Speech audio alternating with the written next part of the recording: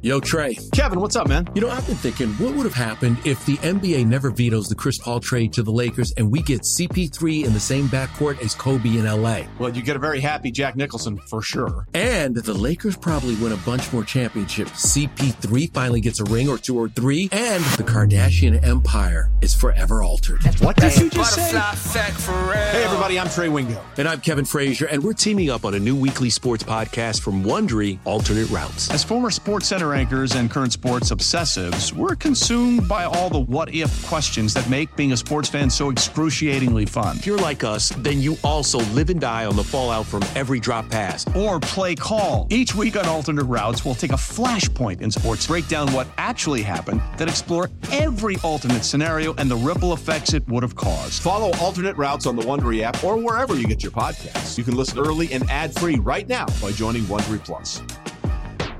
This is Inside Purple and Gold. What's going on, everyone? Welcome back to Inside Purple and Gold. I'm Dane Mizutani, as always, alongside Tom Schreier. But today's a special day, Monday morning. Tom's running on fumes after covering that Wolves game last night. Yes. But luckily for us, we don't have to do much talking today. We have our resident draft expert, the Locked On Minnesota Sports Network, Luke Inman. That's on Twitter, Luke_Spinman. Luke, thank you so much for joining us today. Me and Tom have been trying to talk about prospects for the last month, and we just honestly don't know that much about it. So we're happy to have you on. We don't have to pretend like we know about this draft coming up. Well, you're setting the bar super low for you guys, and you're setting the bar super high for me. I think we need to meet somewhere in the middle here because I think you're downplaying it. If you've looked at any mock drafts at all over the past 2-3 months, I think you can speak to some of these guys in this class. Honestly, guys, too, before we get too deep in the weeds, this class just in general, I think, isn't as strong as some other classes, too.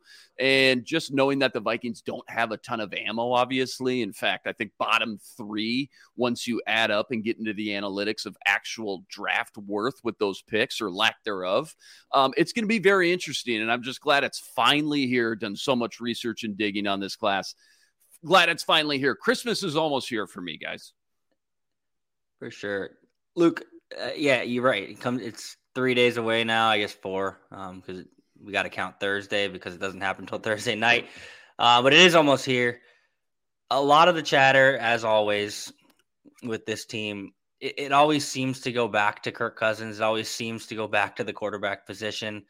I know Tom has some questions about, the team as a whole. Maybe it makes sense to try and trade back, deepen your roster, find pieces on defense. But let's just start with the quarterback position. Who is a realistic option at 23? How high do you think the Vikings would have to move up if they want to get someone that you like? And how would you kind of evaluate this quarterback class as a whole outside of, the 2 guys that they probably don't have a chance at? Yeah, great question. I think even just taking a quick step back here first, looking at the big picture, what Kwesi actually inherited here, people may be quick to forget, like, this thing was an absolute mess thanks to Rick Spielman. And maybe I'm in the minority, but I was a big Spielman advocate. I thought he brought a lot to the table as far as just team building and team evaluation from that kind of lens. He had some great drafts in the past. He made some great moves earlier in his tenure, but it's just so clear now when you're looking back, the decisions that he made, this guy was just clinging on to his job and doing everything he could to stay competitive and win no matter what those last final few years, even if it meant mortgaging the future for the next guy. And that's why there's something to be said, I think, about just job security for some of these, GMs in the NFL, because when they feel that knot tightening a little bit and the patience dwindling a little bit from these owners, that's when you see some moves made that help you stay competitive in the now, in the short term, but it comes at the expense of the long-term plan. And so Kwesi walks in here his first day. The cap's an absolute mess. He had to make some tough decisions on, Adam Thielen, Harrison Smith, Hunter. He let Anthony Barr walk. He replaces him with Jordan Hicks. But because they decided to stay competitive last year, and hey, it worked, right? They won 13 games. But now he's still dealing with the cap mess. He hasn't really cleaned up yet. And I think he understands the blueprint in the NFL now it's going to be really difficult, if not impossible, to keep rolling with Kirk Cousins' contract year after year if he ever wants to get out from under this cap mess and just be able to build a competitive team around the quarterback position. And plus, let's not forget, be able to extend guys like Justin Jefferson and Christian Darrisaw, TJ Hawkinson, and so on. And that's why now I think you're seeing this offseason now, like, the tough decisions to let Thielen walk and Kendricks walk, not extend Cousins again, not because he doesn't think these guys are all good football players, but because, this was the hand that he was dealt from that previous regime. And now you're seeing him, I think in year 2, do everything he can to kind of hit the reset button once and for all. And I think he's actually done a really good job setting up the whole thing for actually 2024 and beyond. In fact, I think the latest projections that I saw a few weeks ago, they might be in top 10 as far as cap money goes next offseason, pending on what happens with Kirk Cousins. So he's not out of the woods yet.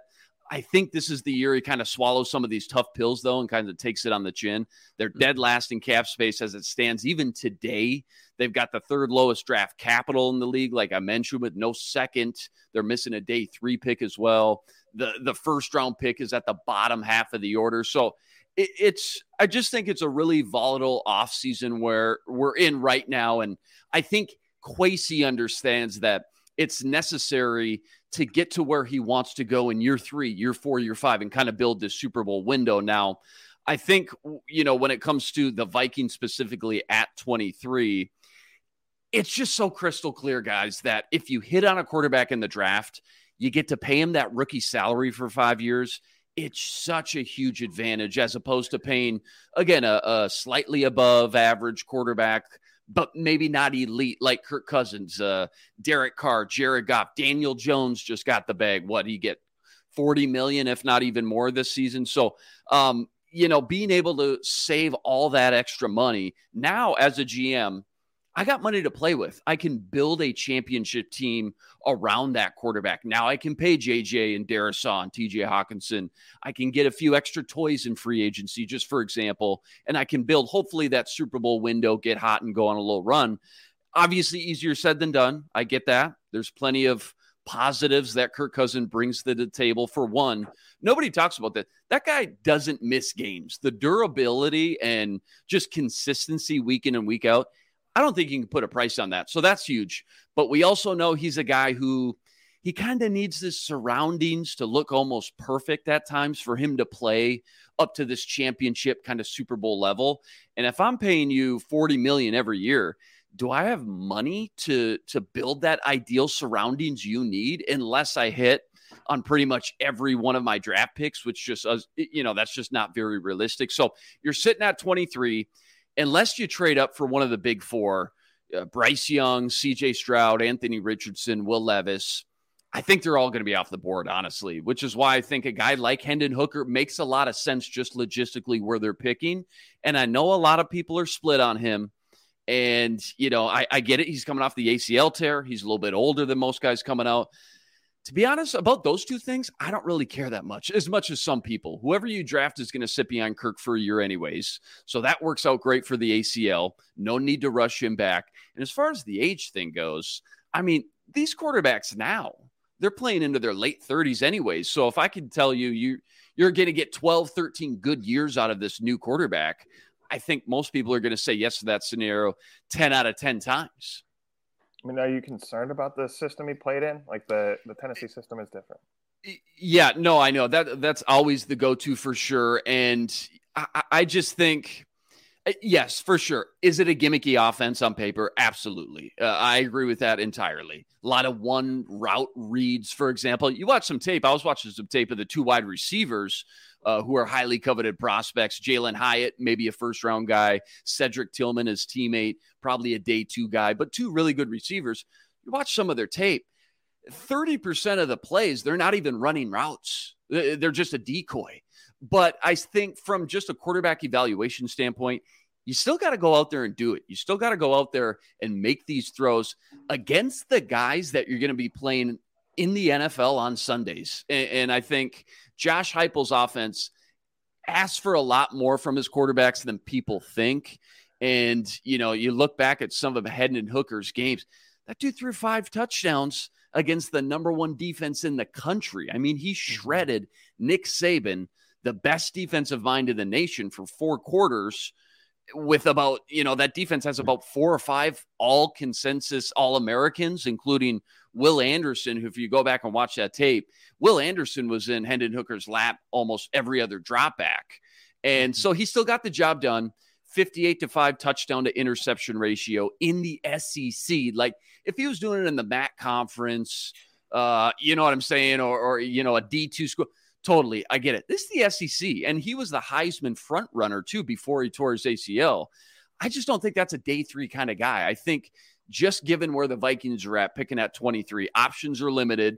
You either kind of have to give up a king's ransom, move up into the top 10, or you just kind of play your cards as they are, play what you got dealt. And I think Hendon Hooker should still be there. There is a little gauntlet and some rumors. I was talking to Jeff Risdon, a Lions insider. He thinks Detroit at 18 might be a very plausible option for Hendon Hooker as well. So he may not even be there. But I think the fact, because of the age, because of the ACL, I think you're lucky to even be talking about him in this range anyways, in this vicinity. And the other thing, too, nobody really talks about, maybe it's because of the ACL. He can run. He's far more athletic than people want to talk about, too. Again, I don't know if it's just because of the ACL. People are kind of taking that part of his game out of the equation now. But ACL tears, I mean, yeah, it's not nothing, but it's not what they used to be 20 years ago either. Some of those guys come back even stronger now. So once he's healthy and back on the field, I think people are going to be impressed with how well he can create with his legs, which is just kind of a bonus too. So yeah, you got to worry about teams like Detroit at 18. They brought him in for a team interview. I'm hearing a lot of chatter about that connection, just connecting some dots. You got Tampa Bay at 19, Seattle at 20 with their second pick. Or what if, there's some wild card scenarios here, and this is what makes the draft so fun. What if the Ravens end up trading Lamar Jackson? I mean, they're picking right before you at 22. So I just think you're in the danger zone there right before you get on the clock. And the last thing, and I kind of want your guys' opinion on this too. If the plan is to be competitive again next season, which it is, you brought back Kirk, you bring in Brian Flores, etc. Say you win 7, 8, 9 games again, which they will. You'll be in the exact same position next draft where no one super special is just going to fall in your lap in the late teens, early 20s. So now, again, you're going to have to trade up inside the top 5. And for who? The 3rd or 4th best quarterback again? Because Caleb Williams from USC, Heisman winner, Drake May from North Carolina, forbidding something fluky happens, are both going to go number 1 and number 2, bang, bang. They're that good. So they're long gone. They're not even an option. So I just think it's going to be really tough, again, to get one of the top 3 or 4 quarterbacks this year, but also next year too. So eventually, I think Kwesi's just got to bite the bullet. Who does KOC love is the big question. See, I mean, I think the question is, right, you can maybe get the Arizona pick, right? But that's literally like you're not drafting. I mean, you have to be convinced that this draft is as bad as you kind of said in the beginning here. Also, Brian Flores probably goes something like a 6th-round safety. You know what I mean? Right. Like, he's gonna walk into OTAs and look around and going, who? Oh, Kendricks has got. Oh, okay. What's this guy's name? Like, that's my starting nickel corner. What's going on? I mean, the other thing is, I place a call to Houston. Like, I don't know what Houston's doing. Like, isn't the Patriots chaplain or something running that team? Like, it's wild, man. And Houston has so much ammo too. I just don't get it. If they had one great draft, especially with all this ammo, you look what Seattle did last year. Yeah. Killed the draft. The New York Jets crushed their draft. And you look at the NFL now, there's such parity. And with one good offseason, any team can go from worst to first. And I just think, Houston maybe is more than a year away. I get that for sure. But one great draft with all these early picks, man, they can make some huge strides. I think, especially as we get, this happens every year, about a week, 2 weeks before the draft, a lot of smoke starts to come out. As what you're kind of referring to, what now? You're not going to take a quarterback at 2? What are you, nuts? I think there's a lot of Will Levis chatter going on now that they all of a sudden like maybe Will Levis more than CJ Stroud if they are going to take a quarterback at 2. I think it's been long known that Chris Ballard and the Indianapolis Colts really like Will Levis. I think that's always kind of been their guy at that range with number 4. And being that the Texans are in the same division as the Colts, I think there's a little cat and mouse game going on that all of a sudden, a week before the draft, all of a sudden the Texans like Will Levis. And I think they're going to try to force Chris Ballard's hand and maybe make them swap picks or give up some extra picks or, try to force their hand to some degree. But that's at this point, like all the tape's been watched for weeks, team interviews have been done, things like that.